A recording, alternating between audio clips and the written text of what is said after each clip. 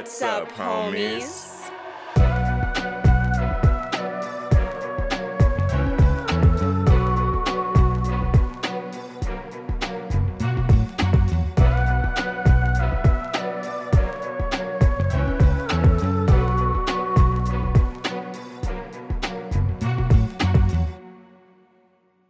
What's up, homies? I'm Erica. And I'm Roshane. And as always, thank you so much for hanging out with us today as we get into another creepy movie, spooky and creepy and funny. And funny, I was going to say. Kind of funny. But yes, we are going into some untread territory, unbeknownst to us, at least for the homies. Kind of. We've tentatively stepped into the werewolf genre before. However, we haven't done a solo episode on a werewolf movie until now. True. That is true. Somehow, it's really weird because we've been around now for almost 3 years and somehow we have avoided werewolves like the plague. I have no idea how. And we've brought up in just our solo conversations multiple times, have brought up werewolf movies that we would like to cover. I don't know why we never covered them. I don't know what happened, but we didn't cover those movies. And it wasn't until today that I went back through our episodes just to be sure. And yes, lo and behold, the only time we've covered a werewolf movie was in our second Into the Dark countdown. Right, because there was a werewolf present for that. Very slight presence werewolves have had on our channel. And you might think, look, this is all going to sound very suspicious. Because if you were in our stream on Monday, this past Monday, you might have heard me talking a little bit of shit about a certain werewolf who has been grinding my gears for years and who I think does not come correct, who steps out of line and whose wig was wiggy, and I don't like that. The werewolf in question is Jacob from Twilight. So you might think that I have a vendetta against werewolves. You would be wrong. I actually really like werewolves. Allegedly. No, I like werewolves. I like werewolf movies as well. Most of the werewolf movies that I've seen, I've enjoyed. Like, I can't think of one right now that I didn't like. And I think werewolves are one of those things where, kind of similarly to vampire movies, I don't necessarily seek them out often, but I'm always excited to watch werewolf movies. I am always interested to see what the design is going to be, what the lore is going to be in them. And also what I like about werewolf movies is there's because it's usually about a person who is like trying to be a normal person when it's not a full moon or whatever the lore is with that particular wolf. There's the stories feel more human and you kind of get to dive into the mystery of werewolf movies sometimes, which I really enjoy. And also too, like, the special effects in werewolf movies are usually slightly ridiculous in some cases, but also really, really great in other cases. Oh, yeah. And like you always look forward to that werewolf transformation. Like, you're always waiting for that. Yeah. The transformation is key. And werewolf movies, maybe you just haven't felt as oversaturated with them as I possibly have with vampire movies. And so maybe that's why I'm still fairly get excited about them, but it almost feels like werewolf. There's not as many too. Just that could be my own obliviousness towards the genre or subgenre in general, but I just feel like as far as werewolf goes, you'll see them a lot in different horror or like fantasy style movies and TV shows, but it's not like super often that I feel like they're the main focus. Like I do feel like they kind of unfortunately play second fiddle a lot of the time to vampires.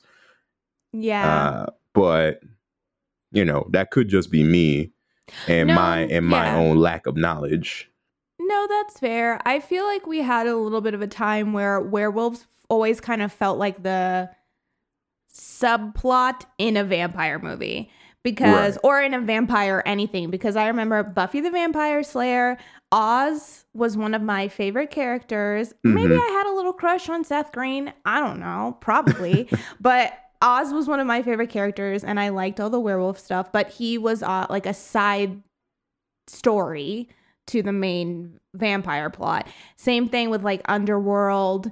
Even when you get into the movies with like Van Helsing and things like that, the werewolves feel more like just an additional aspect of the story, more so than the meat of the story. They're just kind of there. They're like, and we have werewolves too, more so than like a werewolf story. It always feels like we're not even focusing so much on like just the werewolf, but it's always about like the conflict between vampires and werewolves, right? Because they're always butting heads and trying to bite each other and whatnot. Funny enough, you know what show I was obsessed with? I think we've talked about this, but like there was a period of time where I just could not for the life of me stop watching Teen Wolf. I'm talking MTV status Teen Wolf. There was something about that show. I was checking for it every single week. I was like, give me more. I don't know what it is about this teen drama. Maybe this is the Twilight energy that people have been trying to express and explain to me, but I fucking love that show. I never got into Teen Wolf. I think maybe I saw an episode. I can't in all good conscience say that the show is good, but I will fully say that I enjoyed the heck out of it. They're making a movie now. I don't know if you finished the show. Yeah. Oh, no, I didn't finish the show. Oh, wow. For how much I'm praising it and liking it right now, I definitely fell off at some point, but... Oh, okay. Never mind. I think I was in there for a solid, like, 2.5 seasons, though. Like, I gave it a good run. Okay. That's pretty good. But I feel like maybe that the werewolves maybe do lean into the cheesiness factor easily more. So I feel like you could meld that really well with like a teen drama show. But at the same time, werewolves can be very spooky, and I think you can have some really great stories that are built upon the idea of werewolves. There are some great classics that have it, like An American Werewolf in London. Yeah, I think that was one of my first werewolf movies. Amazing. We'll talk about it in the future, I'm sure. But that's a great movie. The Howling, Ginger Snaps. Even there's this movie called like Blood and Chocolate that... You've told me about this, but I've never watched it. Yeah. I don't know if I could really, in good faith, recommend it to anybody, but I love it because it really leans into that kind of melodramatic aspect of werewolves. But yeah, I don't know. There's something about werewolves that I really enjoy, I really like. And I think that werewolves kind of remind me of Halloween almost more than vampires do. Don't know why. I feel like there were more cartoons when I was a kid that featured werewolves than vampires. Yeah, I can see that. And you know this already. I'm not a Twilight guy, so I do not subscribe to either Team Edward or Jacob. However, in the grand scope of these two mythical creatures, I think my interest leans more on werewolves than vampires, and kind of always has. Something about them has always been a little bit more interesting to me. I am also a moon person, though. I do love the moon, so maybe there's a little werewolf within myself that I'm still coming to terms with. I love the moon, so maybe it's true. I've never heard anybody say I've never heard anyone say they hate the moon. You don't like the moon? You got something against the moon? I do like the moon. It's just a funny statement because you don't hear people be like, "Oh man, I hate the moon." So it's just funny to be like, no, let it be on record. This might be controversial, but loves the moon. All right. No shame, no cap. I'm a moon lover. Deal with it. This might be a hot take, but I love the moon. That's fair. But no, it's true. Moons are important in werewolf lore, although, well, no, that seems to still be the case in the circumstance of our werewolf within our movie, Werewolves Within, which is a movie that you've been wanting to talk about for a hot minute. True. And most of that comes from us covering Scare Me. When we covered Scare Me, it like introduced me to Josh Rubin. And so seeing that he was the director, I was very, very interested in checking this movie out. But I know we had to kind of put it off for a little bit. And then subsequently, I myself put off watching it for a while. So I am excited to finally get to talk about it because it has been on my watch list for a hot minute now. Same. I was really excited to check it out. Also, I was perplexed because when I went to go watch this, I thought I was going to have to rent it on Amazon Prime. But apparently I have Showtime. I think I maybe signed up for Showtime to watch a movie in the past and forgot to cancel the subscription before the free trial ran out. I think it was something recent because I too had that same instance of I thought I was going to have to pay for this. I have Showtime. Something we covered in the past month required some Showtime trials. But I guess it's about that time. Should we go ahead and hop into this Werewolf Who Done It movie? Yes, please. Homies, we are entering into spoiler territory, so you have been warned. But today, as we said, we are talking about Werewolves Within, which is directed by Josh Rubin, with a screenplay written by Mishna Wolf, based on the video game Werewolves Within from Ubisoft, starring a big old cast, but we'll try and go through everybody.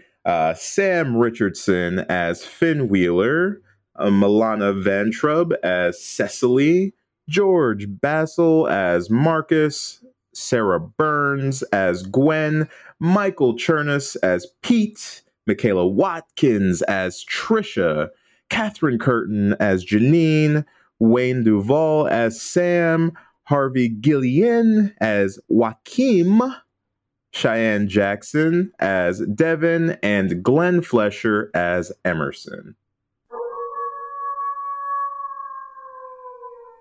Finn Wheeler, a Mr. Rogers-esque forest ranger, arrives at the small town of Beaverfield and is immediately thrust into conflict. The town is divided over a proposed gas pipeline, and with a vote in the works, tensions are high. But when a body is discovered and a snowstorm traps the residents of the town inside the local inn, it becomes clear that a pipeline is the least of this town's worries. Insert touchy locals, nosy postal workers, and man-eating lycanthropes here. Our film concludes with Ranger Finn and company trying to find out who among them is a werewolf. But will being a good neighbor be enough to keep the residents of Beaverfield alive? Also, something killed my Chachi. Roll credits. All right. So, Roshane. R.I.P. Chachi. What's up? R.I.P. Shout out to Chachi. Since this movie was one that you have been patiently waiting to not only see, but for us to discuss, I'm going to go ahead and start with you. Why don't you tell me what is in your notebook? I got you. The first note I have here, kind of skips over the first scene, which we can go back and talk about. But my first note is in regards to Finn Wheeler driving to the town of Beaverfield and goes, "Are all self-help tapes like this?" Question mark. Because the thing that he's listening to on the radio is pretty wild. No. But you know what's crazy? I'm sure there are some that are like this. I think most of them are probably not. However, I am also not entirely sure what the topic of the self-help tape is. It seems to be like how to be a man or something of that nature. Yeah, like how to be a man, how to be more assertive or something like that.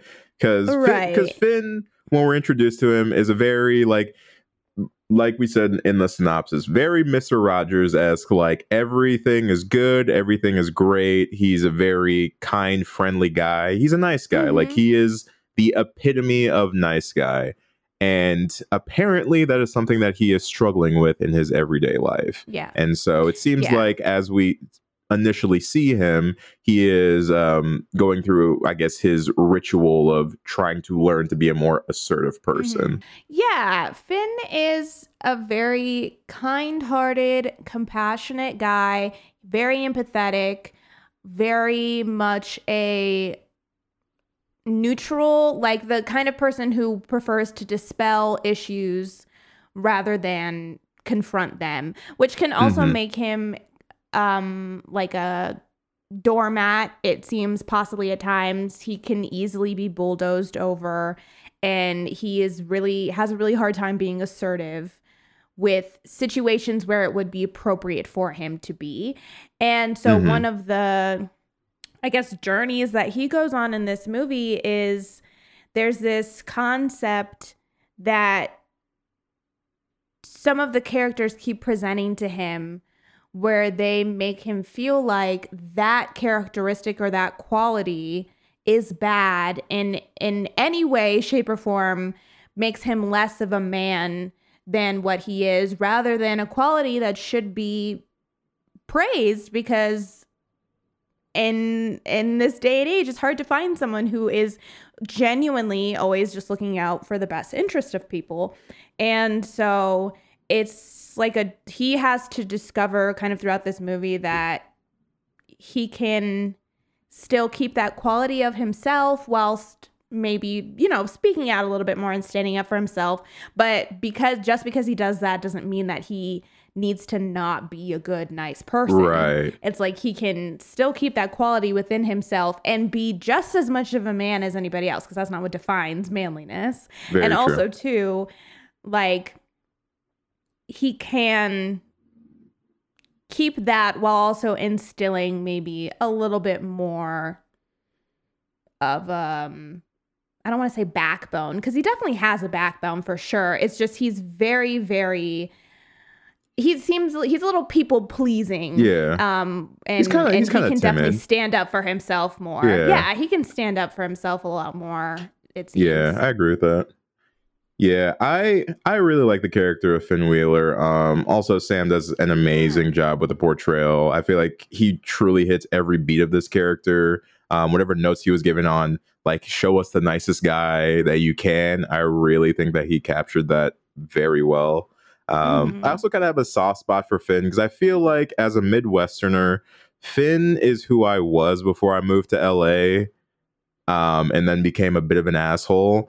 But like, I feel like my heart still resides where Finn's does, and that, like, be nice to everyone, treat everyone with respect, etc., etc. Yeah, I definitely can relate to Finn on that kind of not wanting to tread on anyone's toes or stir the pot too much.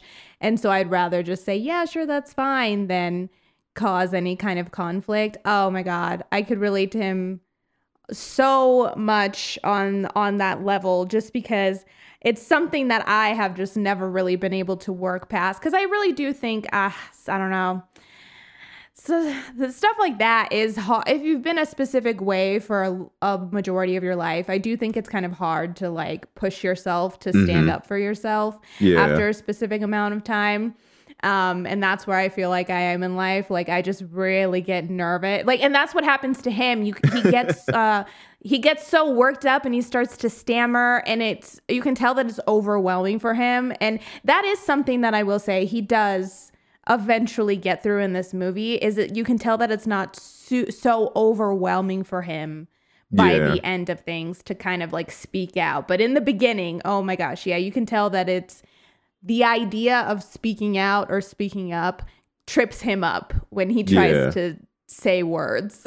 which is funny because like even in this position, like he is a forest ranger, but he is still basically the authority of this town that he's going to. Like, he's going to be the main point of authority here, and it's just a very nice juxtaposition to like have that position that he's going to be playing with his personality traits. I think it's very fun to watch that throughout the course of this. And I also enjoy the pathing that his character takes, because his character does learn to stand up for himself a little bit more, and he does change a little bit. But I love the fact that his core values and the way that he is like deep down as a person doesn't change.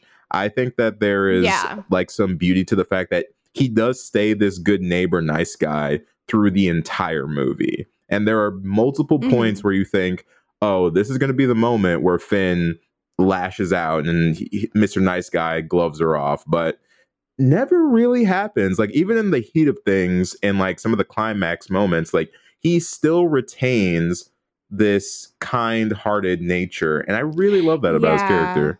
Yeah, no, that's very true, because they really do build it up to these, with the musical cues and the shooting style, they really build you up when you know Finn's about to snap.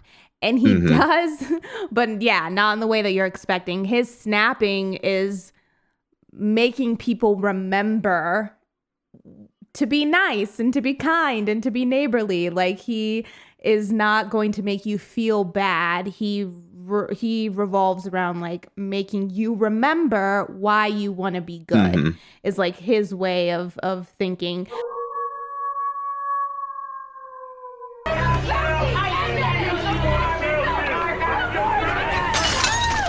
That was Royal Crown Derby. Look, I know it's easy to get caught up in the fear of the situation, but can we all just take a breath and remember what we wanted out of this community when we moved here? Yeah, like you, Trish. What? I mean, we know that you're devastated by Chachi. Yeah, I am. I'm really sad. But you made us all those...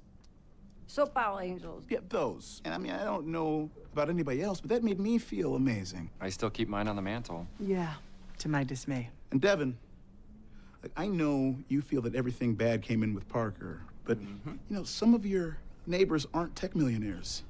You know, a little extra money would mean a lot to them. Well, we're not actually millionaires. Well, are we? Oh. Yeah, we're rich. And Janine, you've been so generous, in spite of all your grief. I know it's easy to point the finger and fear each other. At its heart, this is a community, you know? One that agrees about more than it doesn't. You know, hard work. Be a good neighbor.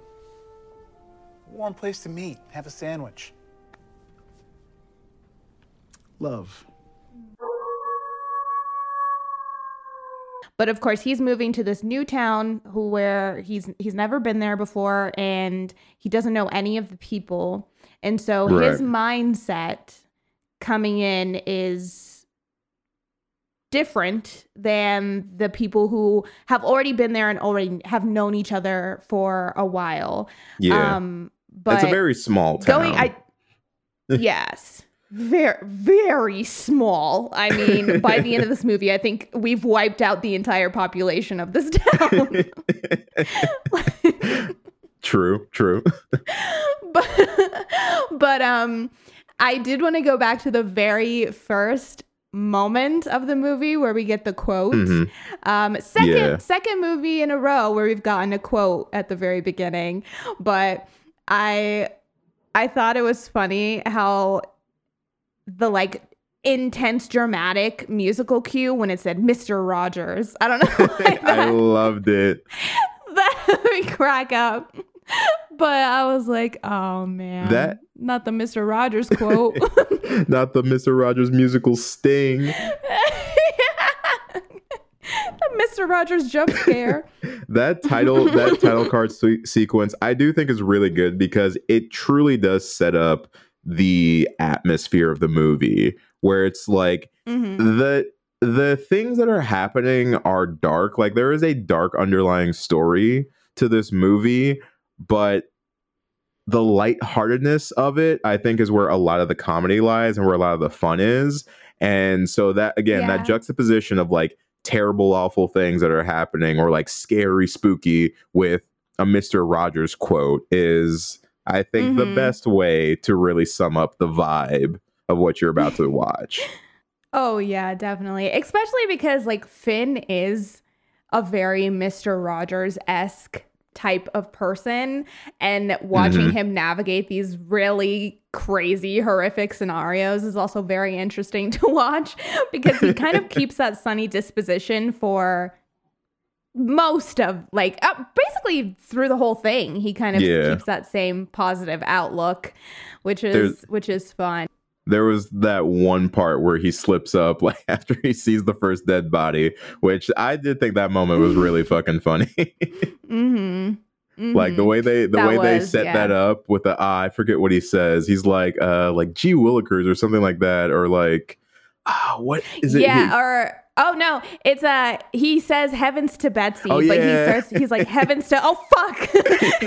He's like he's searching the town for clues because shit's starting to hit the fan, and like he's going from place to place, and every time he sees something, he's like heavens to Betsy, and then he sees a dead body. He's like holy shit, and like I was like that was good. That was a good little comedic moment there. Because he does something similar at the end where he he kind of like tries to keep that, and then the gravity of the situation, I think, kind of knocks the cuss words out of him. But also too, I related to Finn because this conversation that he has at the beginning about the speed limit, I have every single time that I drive. I am a very like nervous, cautious driver. I don't go slow, but I go like, the proper amount over the speed limit. Every time somebody's on my ass and goes around me, I'm like, I know you're doing 155 right now. Cause I can't see you anymore, and I'm 10 above. So what are we? What are we doing? What's the deal? But I did relate to that conversation as well. But I mean, since we're in since we've been talking about Finn, and this is very much an ensemble piece. Talk to me a little bit about your feelings about our townsfolk. There are a lot of them, so we don't necessarily have to go through every single one right now. But like, who are some of your favorites? How did you feel about them, their growth, etc., etc.? Yeah, so I really enjoyed. Surprisingly, I really liked Gwen and Pete. Yeah. Because they for their comedic moments, their interactions as a couple made me laugh so hard because they're so obnoxious, but I believed that they were a married couple. And I feel like they are right in the middle in the sense of because you have like Trisha and Pete, or Trisha and Pete. I'm sorry, Marcus and Gwen are the couple, and then there's Trisha and Pete. You have Trisha and Pete, who I feel like fall to one specific side of the spectrum, and then you have Joaquin and Devin, who I also very much enjoyed. They were kind of my favorite, not necessarily just because of their coupleness, but it was how they fit into the town that always made me laugh. Like their reactions to everyone else in the town were some of my favorites. Yes, because Joaquin and Devin are also technically they've lived there for a while, but you can tell that a lot of people still see them as outsiders because they are from the city. They've got a lot of money. They're tech people. They are presumably maybe the only gay couple within this town, but it's like they have a very different mentality than the other people that live there. Because one of the big issues that causes a lot of conflict is the pipeline issue. Yeah. They want to build, or Parker wants to build a gas pipeline that would run through the town, but to do so, he needs everybody to agree and everybody to kind of sell their properties because they're going to end up tearing a bunch of shit down. And he's promising everybody in the town a bunch of money from it because it would bring in a lot of money. It's a gas pipeline, so they'd get a lot of revenue off of that. But so he's promised everyone a bunch of money. So half of the people want that because they need the money. Devin and Joaquin don't need the money because they're already rich. They came to this town specifically for the nature. And so they're like, we don't need this. We don't want this.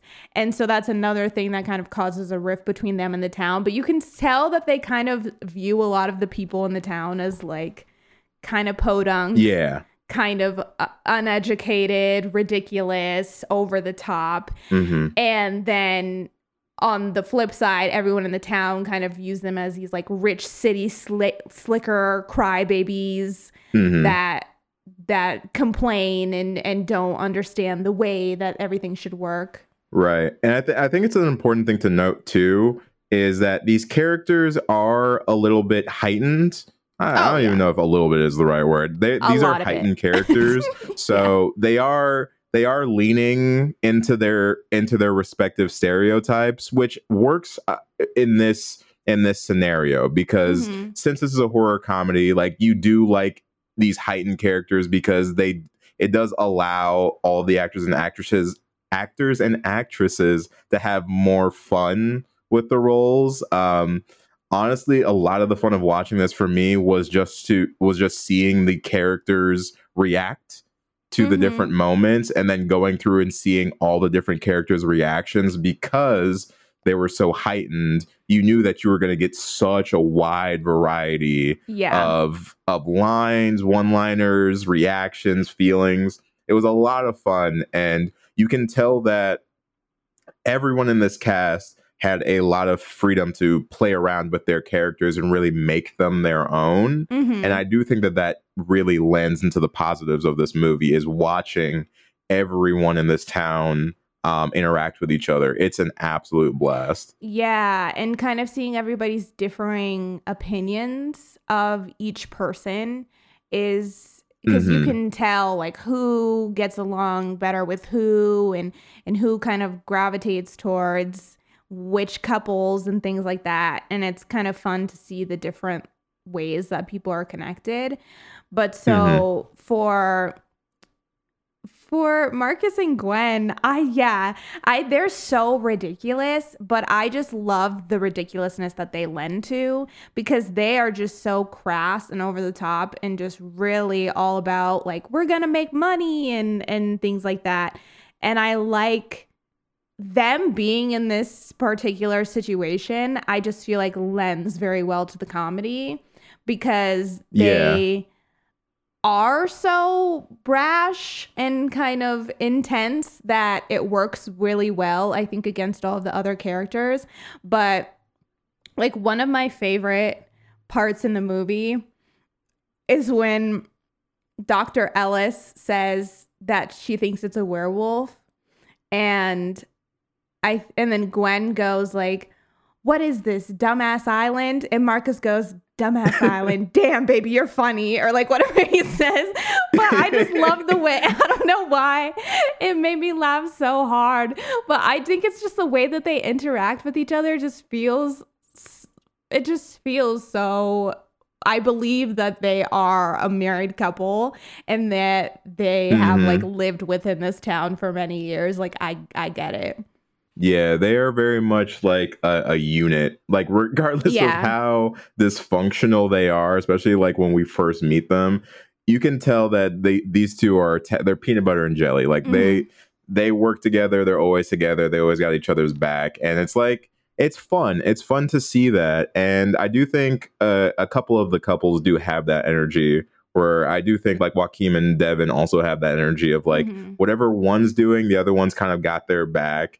And despite how weird of a pairing they are and how much I like don't like them, but I do like them, I do think Pete and Trisha have kind of that energy as well, where it's like they're a bit more separated than the other couples, but they're still with each other, you know, like they still got each other's back in like the grand scheme of things, just a bit less than the other couples, I'd say. Yeah, they're probably the most dysfunctional of our couples.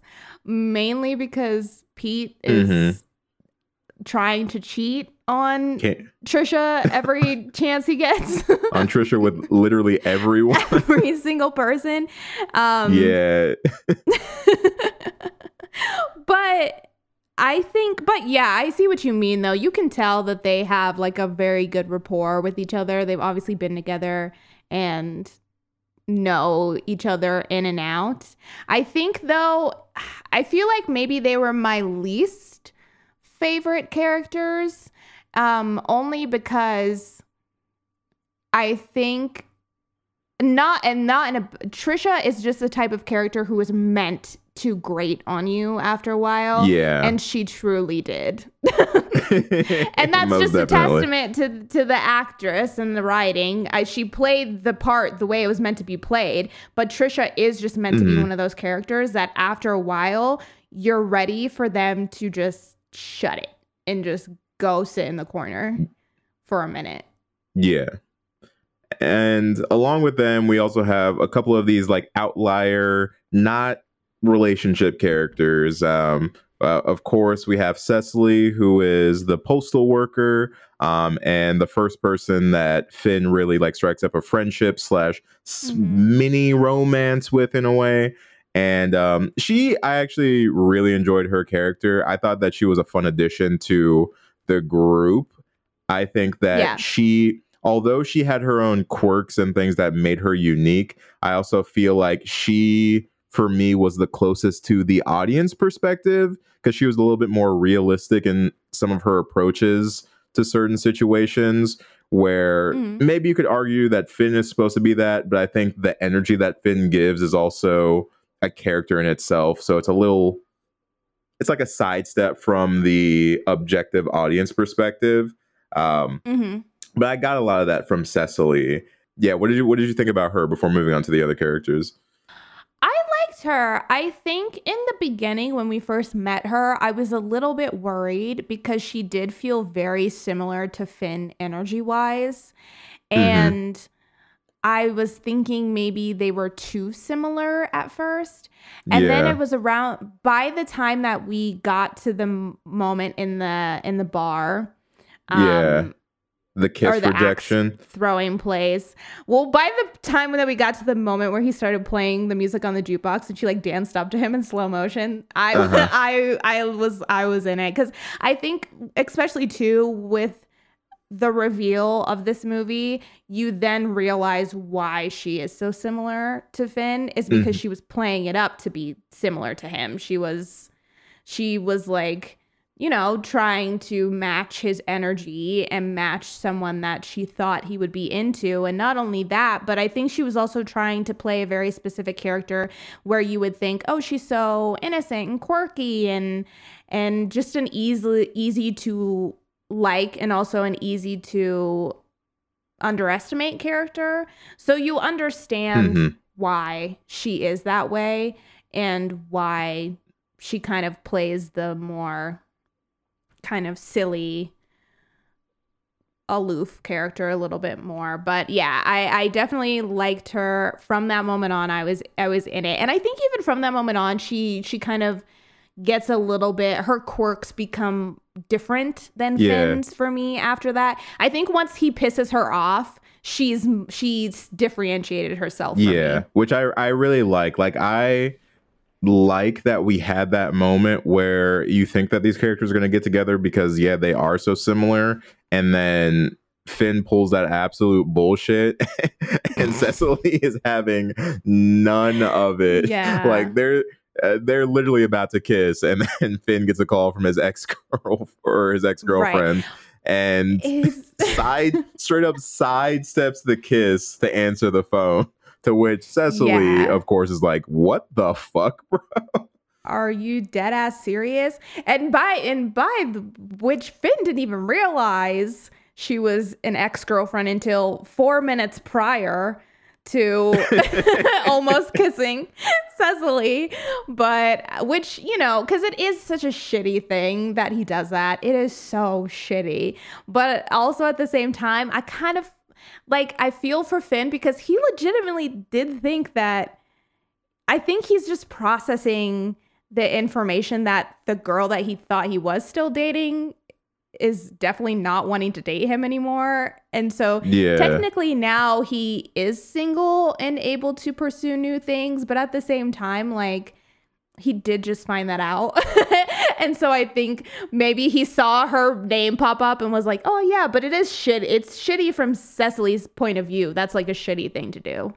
Oh, of course. And just from a game perspective, Finn, what you doing, my guy? But what he does in that moment, though, I like it because it's in line with his character. And it's even kind of set up too, because he spent a majority of this first portion of the movie trying to get in contact with his ex. And so, of course, the moment that she calls, he's going to pick up. I do think it's in line with his character that he reacts the way that he does. The way the moment plays out, though, is just hilarious. And I do think it's really fun. And I agree with you. I like the character shift in Cecily once that happens, because I think we get a more authentic version of her that is separate from Finn, although still slightly adjacent, because she does still have kind aspects to her. You can very much tell that she's an individual after that happens.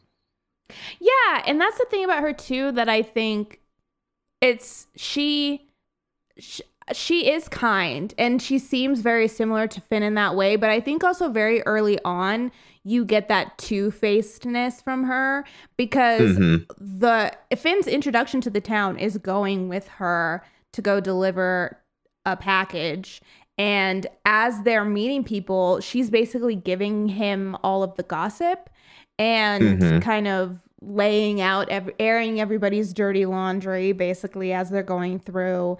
And you can tell that there are times where Finn is like, what? You know everybody's business kind of a thing. And you can tell that she is a certain way with, especially with Trish. I think you see it the most with Trisha, where she is, smiling and happy to her face, but is just not about it as soon as they walk away. Very true. There's also, we have the character of Mr. Parker, or Sam, who is the guy trying to make the pipeline, who is basically every old rich white guy who goes hunting. If you take that character, stereotype them, and then put them in a movie, you have Sam. And I liked him because he kind of I think we needed that character within the dynamic of this scenario. So I do think that he does play an important role, and he does bring the central conflict too. So that is another important thing of note.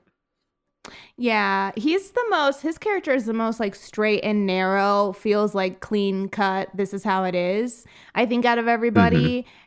And maybe the most that you don't necessarily find too much about. But then once again, that all comes to fruition because we find out that he has a secret motive for wanting to be in Beaverfield. Oh, Beaverfield. He has an ulterior motive because he has been hunting the werewolf and has tracked it to Beaverfield, who he presumes to be Finn. So it makes sense that he kind of keeps things close to the vest, because the most that we do find out about him for the majority is just that he's like really pushing for the pipeline. Yeah. And then along with Sam, we have Janine, who is the owner of the local tavern, who is just like the most sweetheartest of let me take care of you old ladies that you can ever meet. Even to a somewhat pushy degree, which again, these characters are heightened, so you expect that. But I didn't know how I felt about Janine when the movie started, but I really ended up liking Janine by the end. I really like Janine. I liked her even when it started because I thought it was kind of funny. And I don't know if this is why, but her insisting on taking his luggage, I felt like that was her way of like trying to get away from Sam. She just didn't want to talk to him anymore. And so she was like, I will take your luggage, even if it kills me, kind of a thing, which I totally can relate to that sort of a mindset.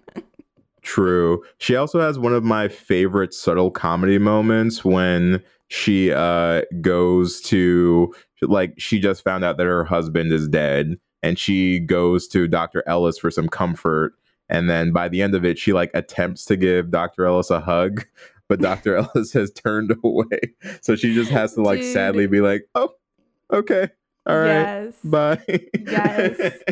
But then also that moment when she's crying on Cecily's shoulder later and Finn reaches over to try and like pat her knee and she's just too far away.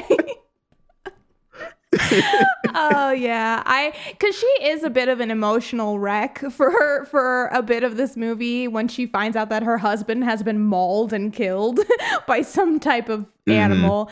She's a bit of like hysterical for a lot of the movie, but not in a way that it feels annoying. Like I feel like they did a good job of still keeping her character intact, because you can tell that she's still fighting with this idea of like everybody's here and I need to take care of them, but then also this feeling of I'm grieving and this is really hard sort of a sense, while still keeping the comedic tones of that and never getting too like legitimately emotional. Yeah, her physical comedy moments are so good to me. And when she throws the tarp off of his body. It's so good, dude. Everybody starts screaming. Oh my god. 10 out of 10. We love Janine around here. But we also have two more characters who are really like our big outsider characters. One of which is going to be Emerson Flint, I think is his last name. I kind of forget. Yeah. But he's like the off the grid woodsman who lives on the outskirts of town, who we are very quickly introduced to as a no nonsense, get the fuck off my lawn-esque personality. However, once it's revealed that they're dealing with some sort of creature that is killing off the members of the town, it's funny that he then very quickly becomes a character that everyone's like looking towards at first to help, and then very quickly afterwards decides, nah, it's probably him. Like, he kind of serves as both the solution and the scapegoat for the whole situation, which I do think is kind of fun. In conclusion, what we're asking is that you track this thing down and kill it.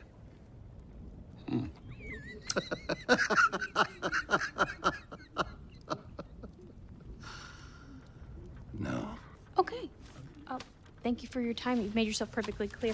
We're just gonna get out of your beard. Mr. Flint, I understand that you're proud of being tucked away in the outskirts of this town, but you're still a part of this town. This thing is killing people in the place where you live. And the people of this town, everybody's going, yeah, how the heck are we gonna get rid of this monster? You know what? Everybody, every single one of them, they all voted for you. I was really led by you. Cecily, don't touch that, please. Mr. Flint, Emerson Flint. People are afraid. And, no matter what their differences are, people deserve to feel safe. I guess what we're asking is that you be a good neighbor. Like Mr. Rogers. Hey, I love him. Yeah. Mr. Rogers, huh? Yeah. Who's that?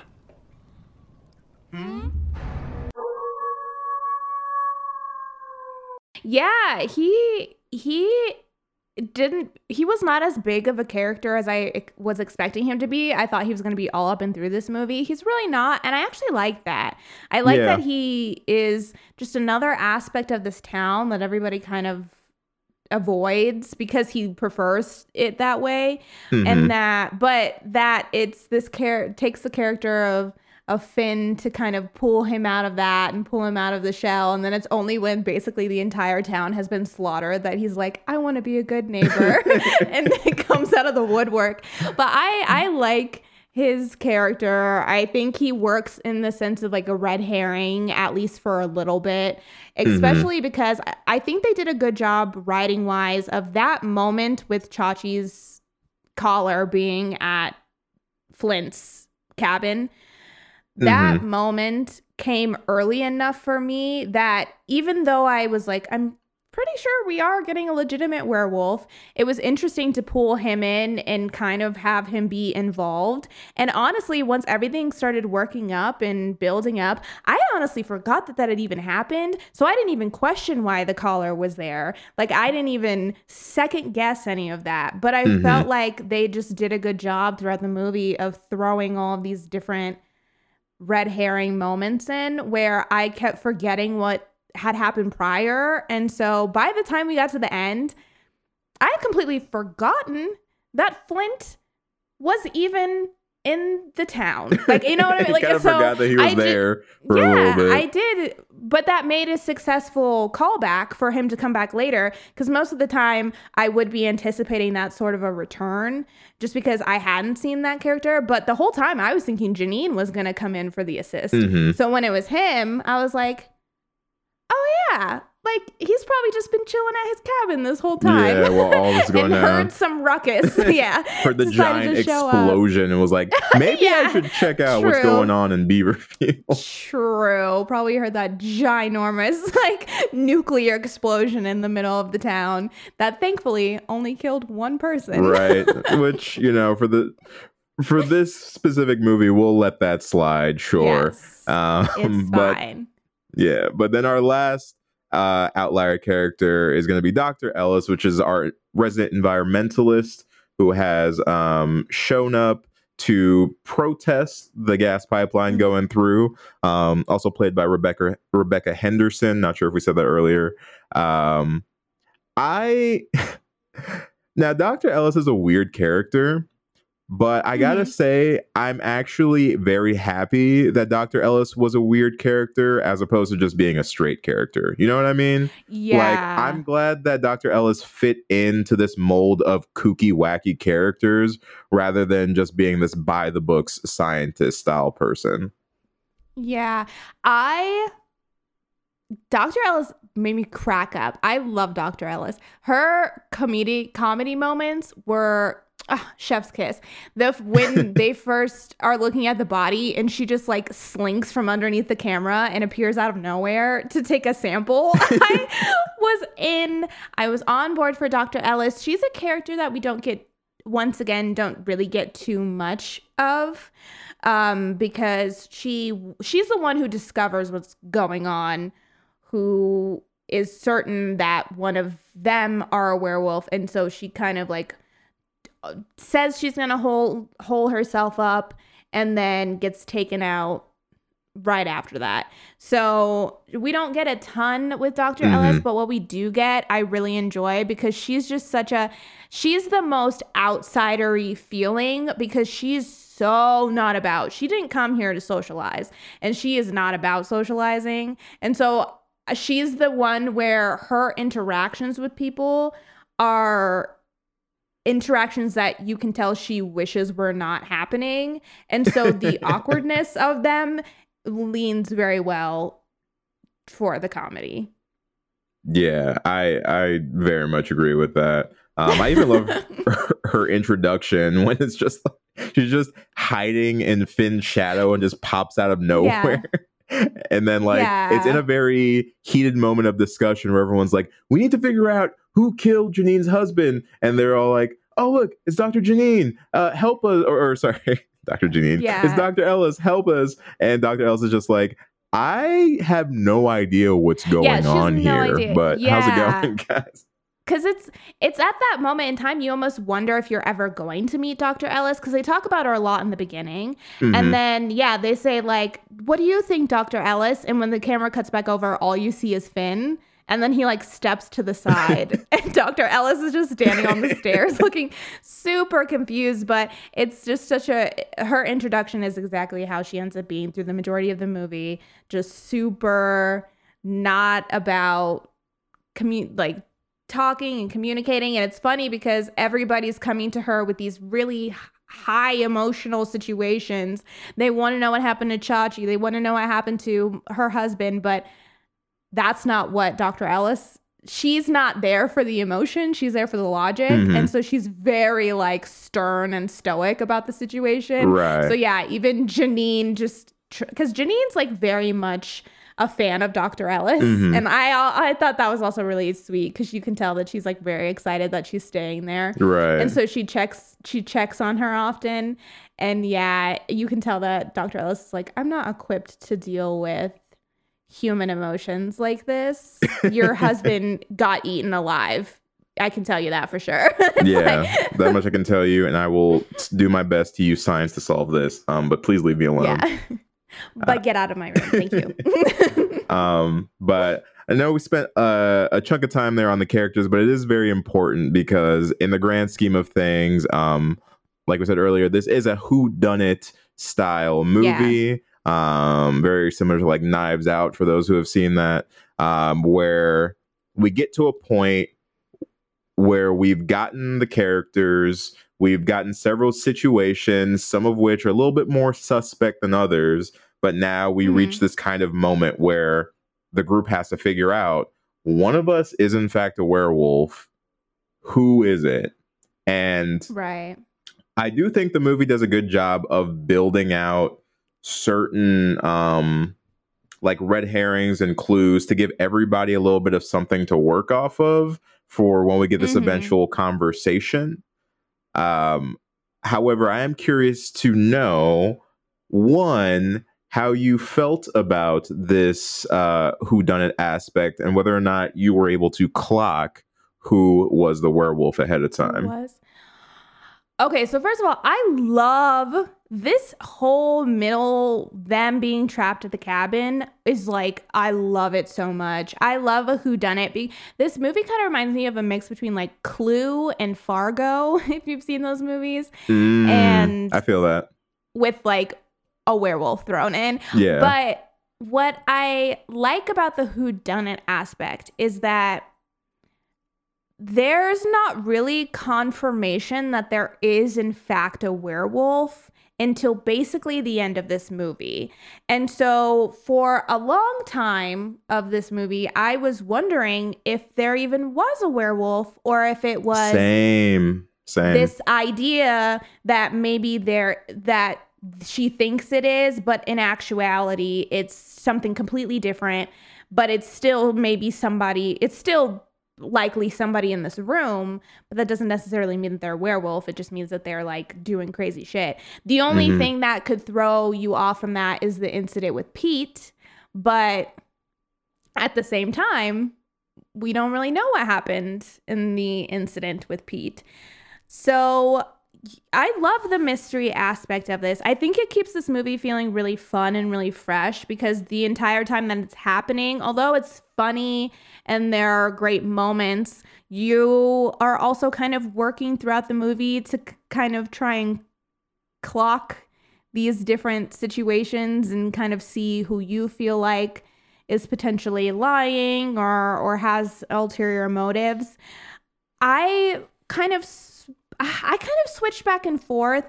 I thought that for a while there, I honestly was wondering if it might end up being Finn And then towards the end, I thought that maybe it was Janine was where I started to go towards the end, because later in that later section when it was just the three of them in there, I just thought it was kind of weird that she like popped up out of nowhere and then they were like, oh, go lock yourself in your room, and then we didn't see her again. And I was like, she's probably running the streets. She's eating people. She's out there.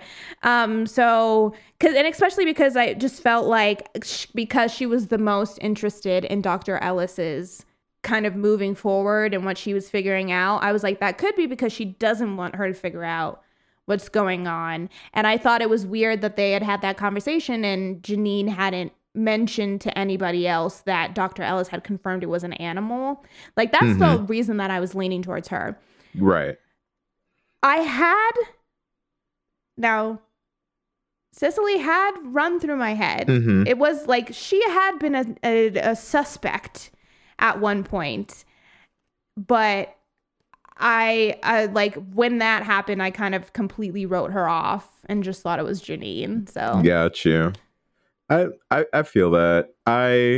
Well, first thing I want to bring up real quick before jumping into my predictions is again, this whole movie is loosely based off of a video game called Werewolves Within, which for people who haven't played, I haven't played the game myself, but from what I can take is basically a VR, very similar experience to Among Us. For people who have played that, it's a very popular kind of like point fingers, whodunit style game. And I do think from the little of the game that I watched to the sequence where they're all trapped in the inn, kind of accusing each other, I do think they captured the essence of that game in the moment very well. And for me, this was both my favorite but most flawed bit of the movie, and I'll explain why in a little bit. Oh, okay. But I did really, really like this whole everybody pointing fingers and everybody giving their reasons as to who could be this werewolf, why it's this person, et cetera, because as you know, since we've played together a couple of times, I do love me a game of Among Us, like any sort of mafia style like game where you gotta either cover your tracks or capture the person who is out here trifling. I love those kinds of games. They're really fun with a big group. And in this particular movie, with such a colorful cast of individuals, all with their own reasonings and their backstories and yada, yada, yada, it was very fun to sit there and be like, all right, which one of you motherfuckers is lying? Like, who is it? Yeah. Who's going to be the one? And I had suspected either Cecily or Finn for a majority of the movie. Although people did have motivations for why they could have potentially been the werewolf, for me, I just felt like we were just spending too much time with those two for it to not be one of those two, especially when we got to the point where Finn became a possible suspect as well. It really, to me, felt like the movie was leaning towards it's probably going to be one of these two. Now, I can't say for sure that I knew which of the two it was, but I was like, I think of these two, it's probably safe to say it's going to be one of them. But that leans into, for me, what was kind of an issue for the movie. Even though I enjoyed it a lot, I think I had so much fun in the accusation scene that I wish that we had more of those.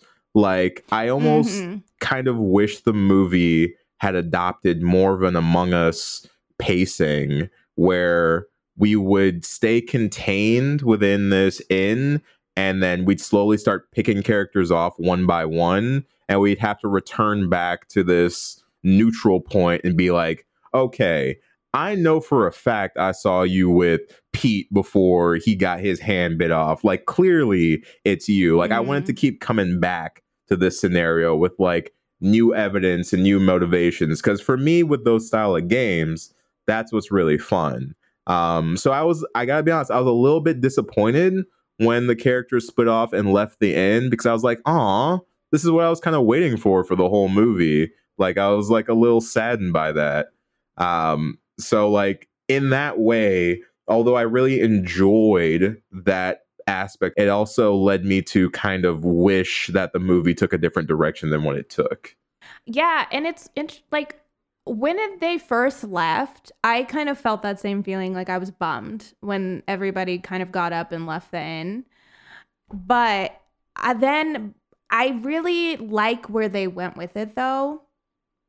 And so once we started to get into that aspect, I didn't find myself wishing that they had stayed at the inn anymore, only because it went in such a different direction that I was excited that they had explored this idea of you can really tell through the accusations and the buildup of everything, and to also adding on the pipeline issue, you can really tell that these neighbors have started to grate on each other and have really gotten kind of to their last inch of patience with each other, and that all of these accusations and the fear and the anger that has boiled up has kind of put all of them at their boiling points. And so when they all break off, I was like, yeah, why wouldn't some of them use this situation to their advantage to get rid of some people and have a valid excuse of saying, well, it wasn't me, it was, the werewolf or whatever. The werewolf. Because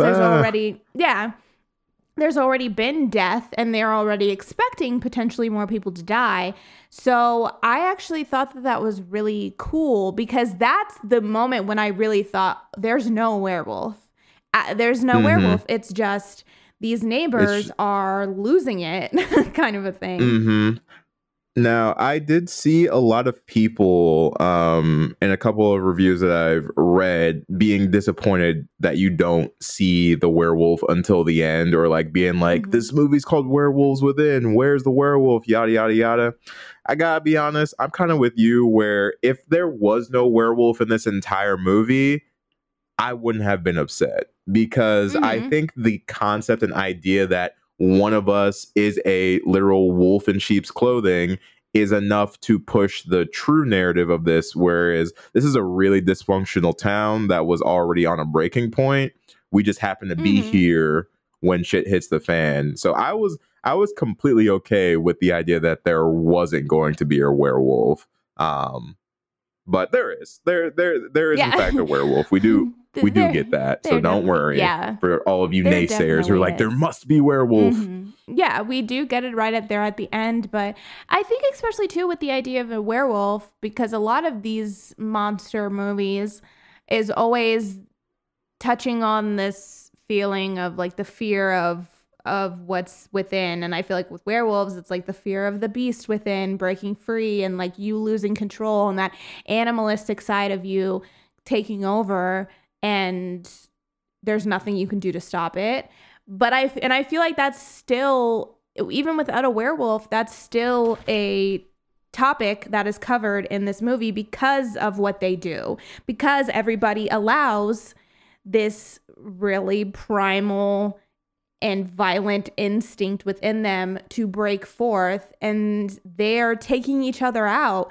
And it didn't even need to be that way. It's like, it's not even that serious. So, but they all kind of allow that to come out in this one night, just because they're all fearful and angry at each other and frustrated, and they allow that to kind of dictate the actions that they take.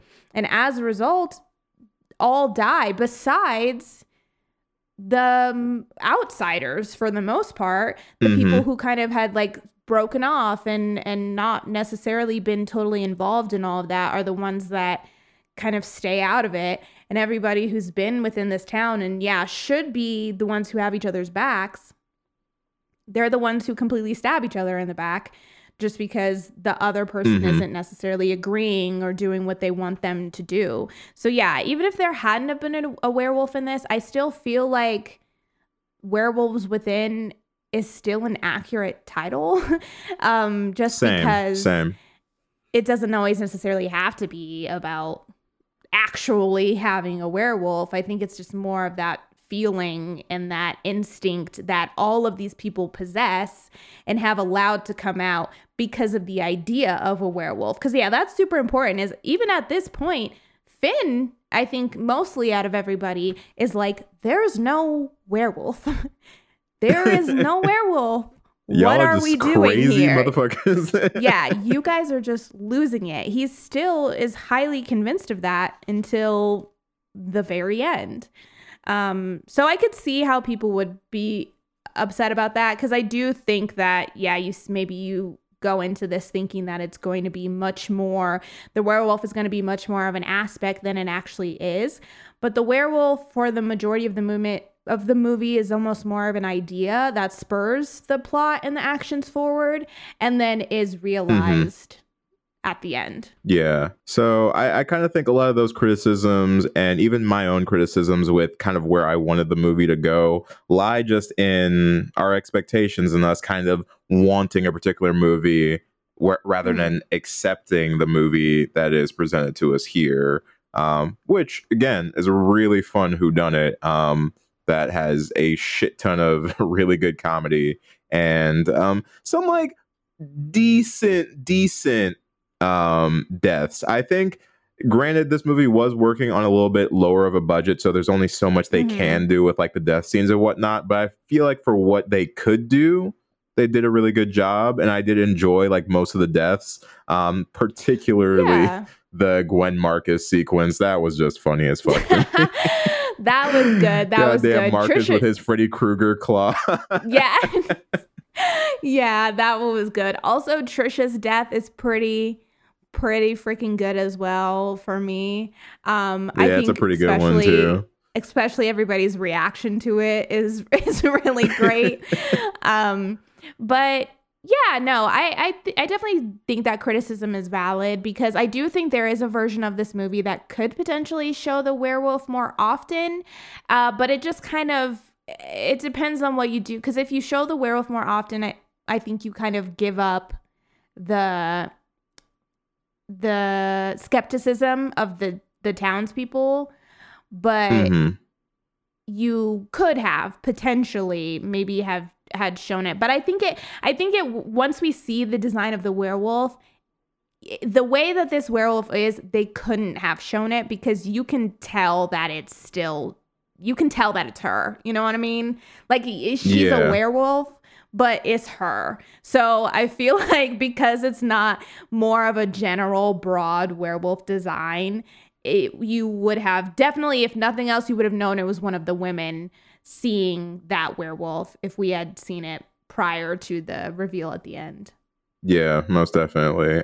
Which, if you haven't caught on by now, or if you haven't watched the movie, Cecily was in fact the werewolf, and we do kind of end in this showdown between werewolf Cecily and a now stabbed in the stomach Finn Wheeler, which now, for how kooky and quirky this movie is, I was able to suspend disbelief in that last little confrontation, but I will say Finn was on death's door a la moments before he was chucking a series of axes at this werewolf, and I did clock it. I will let it slide, but I did notice that. I was like, this man's got a lot of adrenaline going through his body to be moving the way that he is. Because, yeah, it was giving Gusher a moment ago. And then, yeah, he's kind of running around throwing axes.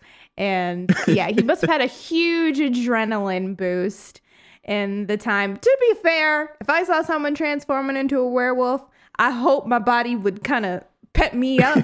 But yeah, he definitely, that's true. He definitely kind of comes out sweet, which I thought that was fun too. She had shown him how to properly throw an axe earlier, and he like uses it now. Doesn't hit her spot on, but at the same time, it's much different when you're going for a moving target than just a piece of wood on the wall. But true. Yeah, I really liked the reveal. Oh, one thing I do want to say too, before we get too much into the reveal, is I also love the atmosphere of this movie. The snow, coming down. The design of the lodge is awesome because it has this really antique feel to it, but then it kind of reminds you of like just a bigger version of a cabin, which is what a lodge is, Erica.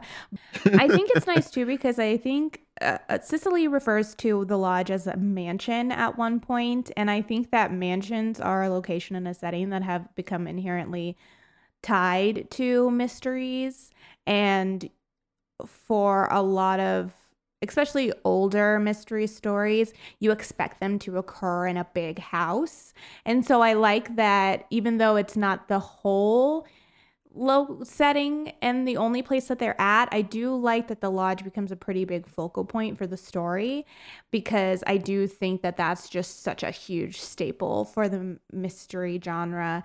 And also too, because I think in the beginning, the lodge kind of takes on, as a lot of times, you know, situations like this do, where you go to a house and you're like, yay, we got to the house and it's safe. I think the lodge kind of takes on the role of a safe haven for most of the people in the town, and then halfway through kind of switches to almost a cage that has them potentially trapped with a werewolf.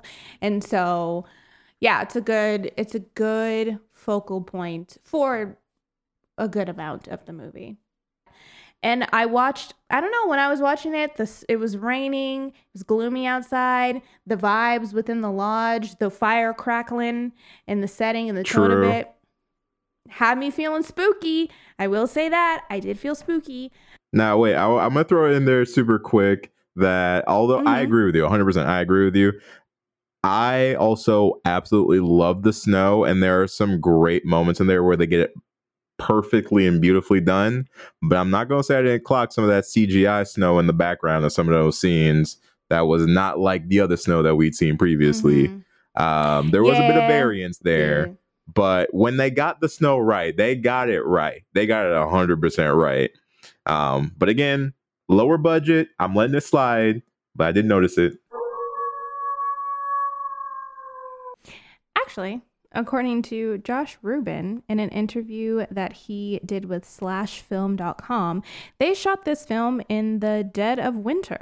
So all of the snow and the breath that you see in this film is real. They didn't have to add any CGI or anything like that because of how cold it was. Now, that's not to say that they potentially didn't maybe add in or key in a little bit more snow, but it definitely also could have just been the way that it looked on camera, or them filming at different times and putting different shots together. But yeah, apparently that was all real. And they would have started this for sure in winter because they finished filming this on March 9th, right before the lockdown for the pandemic. So yeah, winter shoot added to the realism.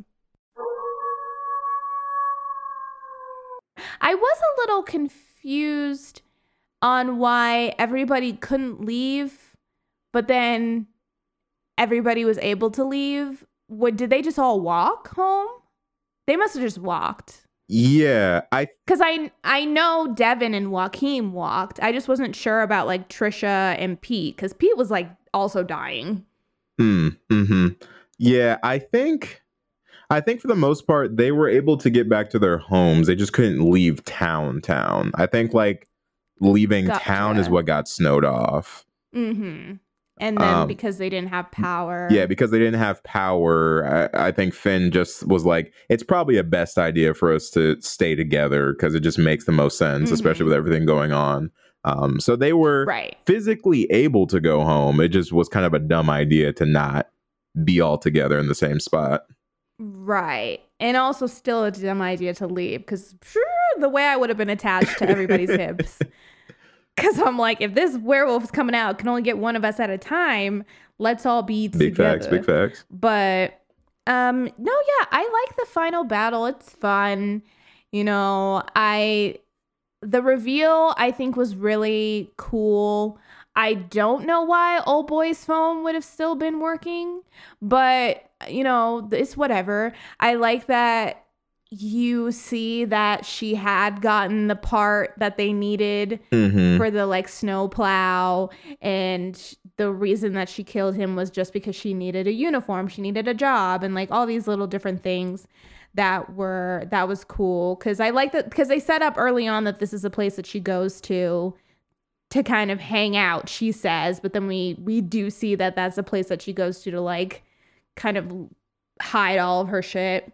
So that was a cool reveal. And I even liked their little back and forth. I think that was great. Their conversation before she turns. I really liked that. Yeah. Because I do think you get to hear both sides in that scenario where, correct me if I'm wrong or if you didn't notice this, but I did think that this movie had like a bit of like feminist undertones in terms of just like people's assumptions about women or like certain ideas that are placed upon women. I like that we had Cecily there to counteract those points, where on the flip side too, with Finn's character, throughout the whole movie we had so many characters like beating him over the head about being too nice and like not standing up for himself or yada yada yada, and he was able to stand up for his side as well, where like he's like, no, I'm gonna be a good person, whether or not you want me to be or not. I like that both of these characters in the end were like,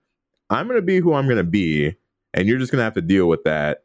And they're like, all right, well, I guess we're fighting then. I mean, I'm gonna eat them later. And I knew there'd be that snowstorm, but that road blockage, baby, just. You almost blew up my shit, though. You know that, right? I kept trying to turn you into one of them, but you're pathological. And what is my pathology exactly? You're too fucking nice! With your kumbaya speeches and your small town, gee golly goodness, blow me. This town is full of two-faced assholes, and you know it. You're a monster. Girls gotta eat. And I got dinner on ice till spring.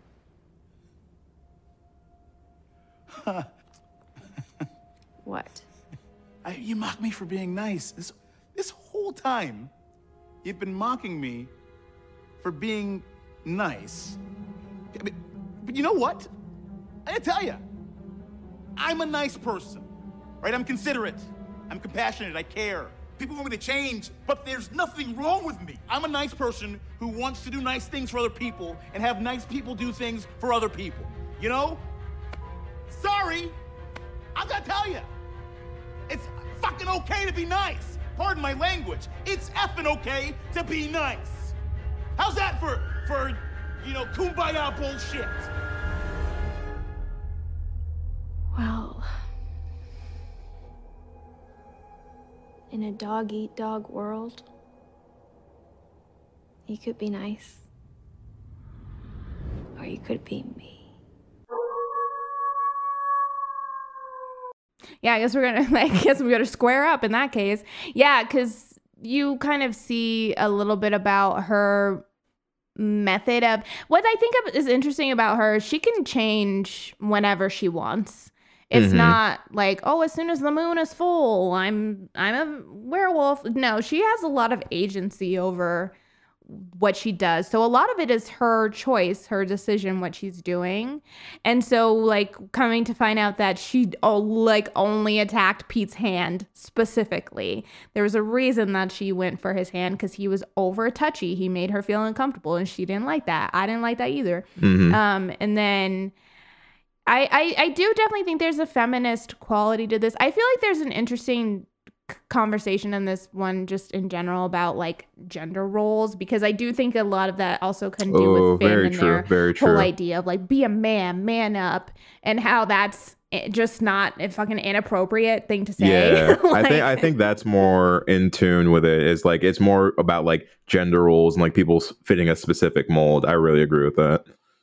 And this idea that even having gender roles is completely constructed by society. We have over time decided what is manly and what is feminine, and It's all completely made up, and yet sometimes those same ideals continue to be brought through life, and it's like, what does even being nice have to do with masculinity? Nice is just an overall compassionate emotion that people hopefully should feel. And secondly, why I think even you could say that maybe you would assume that a werewolf would be a man, and she's also had to put on this like entirely different persona just to seem like that woman that you would not expect to have these more confident and assertive tendencies. So yeah, I think maybe it's just putting a spotlight on how both of them have these specific aspects of themselves that I think people would maybe conflate with the opposite sex, which is just not true.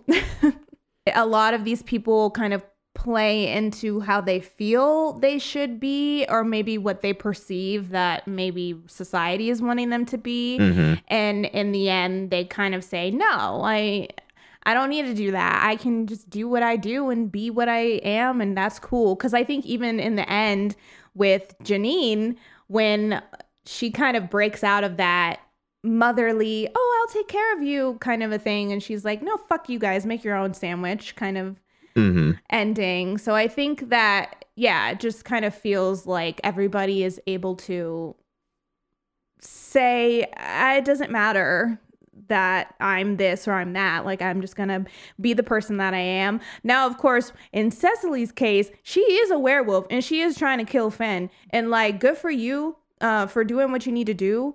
But what did Finn didn't do nothing. Yeah. Finn didn't do nothing to you. Yeah, and I mean, I think she does even admit too that like he was kind of a harder target because he was so goddamn nice. So it was like difficult to, I guess, go after him.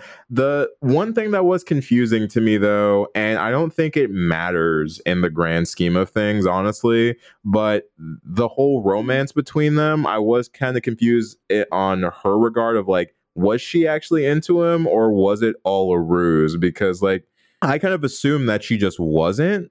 But then for me, it just made the moment when he was like dying and like she was there like comforting him, it made that weird to me. Because I'm like, why bother with that? If he's going to die anyway and you don't genuinely care whether or not he dies, like, why keep the ruse there still? I think that was the one part where I was a little confused. So the way that I saw her whole plan is that I don't think she ever liked Finn. I think she was just trying to get like Finn on her side and maybe distract, because since he's the ranger, he's going to be the first one who's probably going to clock what she's doing. So I feel like she was kind of trying to like get him on her side and just like get close to him. And then I feel like she was mad he was so nice, because her whole plan was to get everybody to point fingers at each other and kind of like put a rift between the towns so that when people went missing, it wasn't that big of a deal. But then here comes Finn like, oh, love thy neighbor. And she was like, are you fucking serious? So I think she was irritated that he was trying to bring everybody together when she was trying to push everybody apart. And I think that's part of the reason that she kind of like was mean to him and was like, man up, blah, blah, blah, blah. Maybe you need to grow some balls. And was kind of like egging him on, is because I think she was hoping he would do what we discussed earlier and kind of like snap, and he didn't. He was always super nice. What I think happened at the end was, I do definitely feel like I don't think she would have killed him if he didn't find out, because I think that she can choose. I think she does have like, because why didn't she kill Janine? I do think she didn't ever plan on killing Janine. Like, I think she was just kind of gonna live there and benefit from Janine allowing just her to live there. Maybe she could have benefited. Yeah, like if she could have kept that going with Finn, maybe she could have benefited from that, because he never thought there was a werewolf. But I think he just discovered what was happening, and she was like, okay, well, kind of got to eat you now. Sorry. Yeah. Kind of a thing. That's fair. I could subscribe to that. But yeah, what did you think of the werewolf design? I do want to ask you. You know, I didn't dislike it. I would say, like, honestly, it's hard. It's hard to say because I don't have a particular design in mind for my ideal werewolf. I'll admit that. Like, I don't know what I'm like, damn, that's a good werewolf for me. I was okay with the Cecily werewolf. The final design, I thought that it served its purpose, and I really like the transformation, which I think is almost sometimes more important than the final look in itself. I think her changing was cool and interesting enough that I was down with whatever the final design was going to be anyway. So I'd say, yeah, it was cool. I was cool with it. What about you? I wanted her to be a little bigger. I wanted like a little bit more. A little more expansion. A little bit more fluff or padding or something. Because, yeah, I just wanted her to be a little bigger. I feel like that would have been just added like more power and dynamic to her. Because she really does just seem like she's basically her form, just with hair, kind of a thing. Yeah, you know what she kind of reminded me of, which might sound terrible, but she reminded me of the little kid in Jumanji when he gets turned into a monkey. Like, the way that his face looks in the fur. That's what it kind of looked like to me. Yeah, it is a little bit. It is a little bit. Yeah, it's not, but yeah, you're right. It's not bad. It works for me, and I think it works in regards to this story, but I just wanted it to be a little bit more wolf-like, or maybe a little bit more ambiguous, because earlier when Pete gets attacked, both him and Gwen are very unsure of what it was that got him, but I'm looking at her, I was like, I know it was dark, but you didn't see that. So True. I feel like if maybe even if her face was more snouty, that would have been pretty cool, I think. But but not bad. Not bad at all. Yeah, it was solid enough for what I needed. Again, I was fully ready to accept a movie with no werewolf. So I'm just happy that I got a little werewolf at the end. That's fine with me. So I was just stoked about there being a werewolf. But yeah, and then it kind of ends right with her dying, and like I said, presumably the whole town being dead. Basically. Yeah, just all we got left is Finn, Emerson, and Janine, and that is the entirety of the population of Beaverfield at that point. Beaverfield. Unfortunately. But yeah, that's it. That is Werewolves Within. Now we got to think of what to rate this one out of. And I'm thinking... Homemade... Oh, no, go ahead. You first. No. You hit me. I was just gonna say homemade Kruger claws. True. That's true. That's very, very true. Homemade Kruger claws might be the one. Let me see if I can think of anything else in this.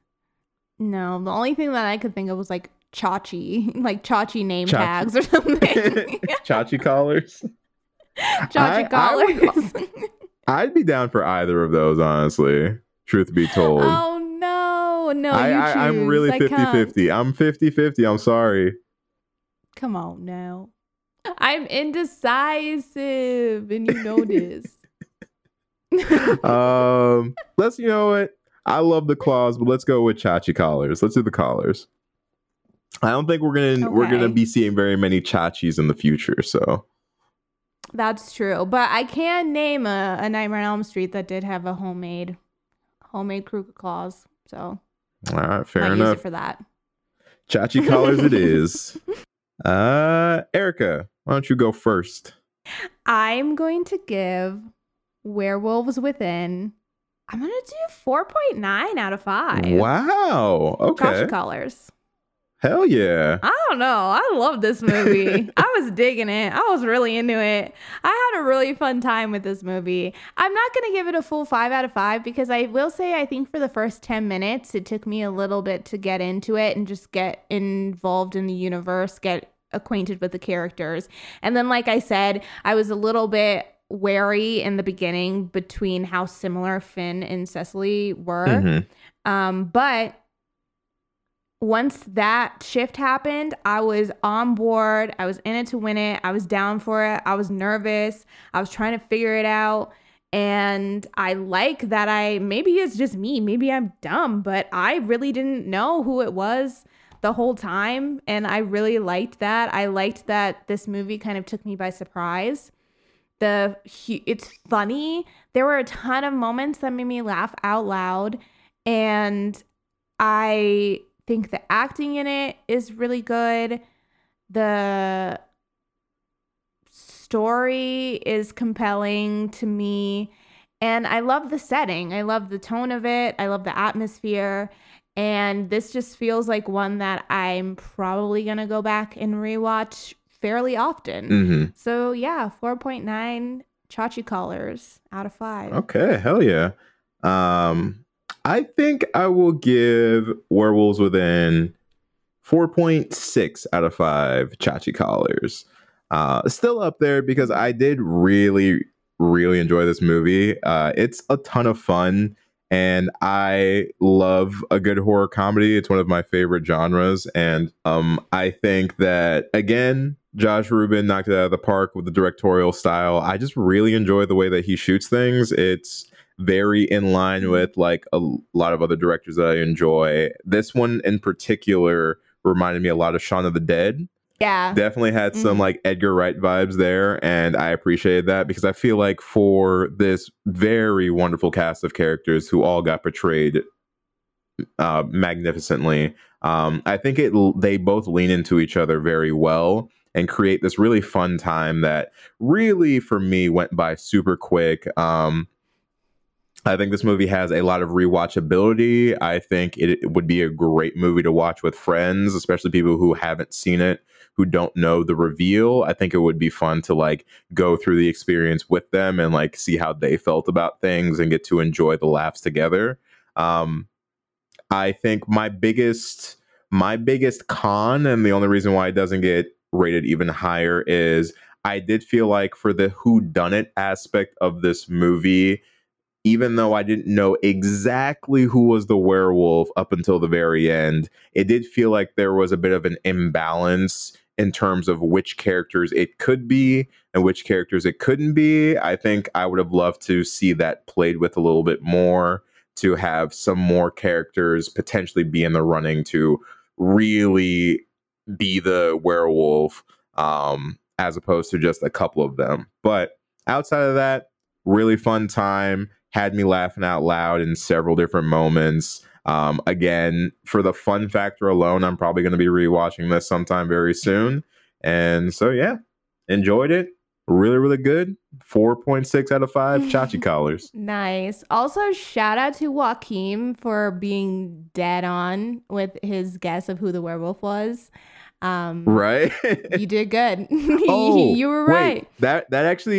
That reminds me, I did look it up, and that is not like a huge thing, but that is totally a thing with the seventh son.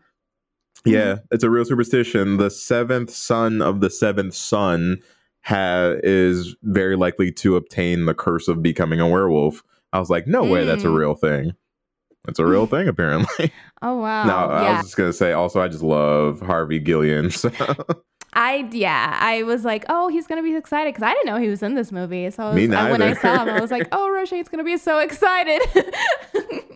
But yeah, he was spot on with his guess. So shout out to our fallen soldier Joaquin, who honestly should have survived this movie. Yeah, I would not have been mad if he had survived, but it's okay. It's okay. But that is it for us, homies. We hope that you have enjoyed our discussion about Werewolves Within. And if you have watched this movie, we'd love to hear what you thought of it. You can let us know on our social media. We are Homies of Horror on everything. Or if you prefer to talk to us in our Discord, the link for that is in our social media bios. Our Discord is the place where all the homies hang out and chit chat about all things horror and a little bit of some other stuff. So if you want to come have some more in-depth discussion, say what's up to us and other homies, like I said, the link for that is in our bios. Or you can email us. We are homiesofhorror@gmail.com. You can email us requests, recommendations, and business inquiries. And if you're listening to this today, the day that it comes out, that means it's Monday, which means we are streaming on Twitch tonight. We will be playing a spooky game, having some drinks, having some chit chat, and in general, just kind of hanging out. So if you guys would like to come through, we would love to say hi to you. So if you're looking for that link, it's also in our social media bios. And last but not least, if you would be so inclined, we would very much appreciate it if you would leave us a rating or a review. You can do both on Apple Podcasts. The more ratings and reviews we get, the better. It recommends our show to more listeners, and we just like to hear what you guys are thinking of the show. So if you have an Apple account and haven't done that yet, we would love for you to. Or if you're listening over on Spotify, just scroll up to our name, hit the star underneath, and rate us there as well. But that is it for us. Thank you guys for hanging out. One thing I will super duper request is if you guys have any werewolf movies that you for sure would like us to cover in the future, please throw them our way, because we obviously need to catch up. True. With the werewolf movies. Kind of gotta rack them up on the podcast. So if you guys wouldn't mind doing that, we would love for you to do so. But other than that, homies, have a good rest of your week. Catch you next time, homies. Bye. If you're done being nice for no reason, I want you to scream. Chapter 5. Let's all chant the word balls. Balls. Balls. Balls. Balls.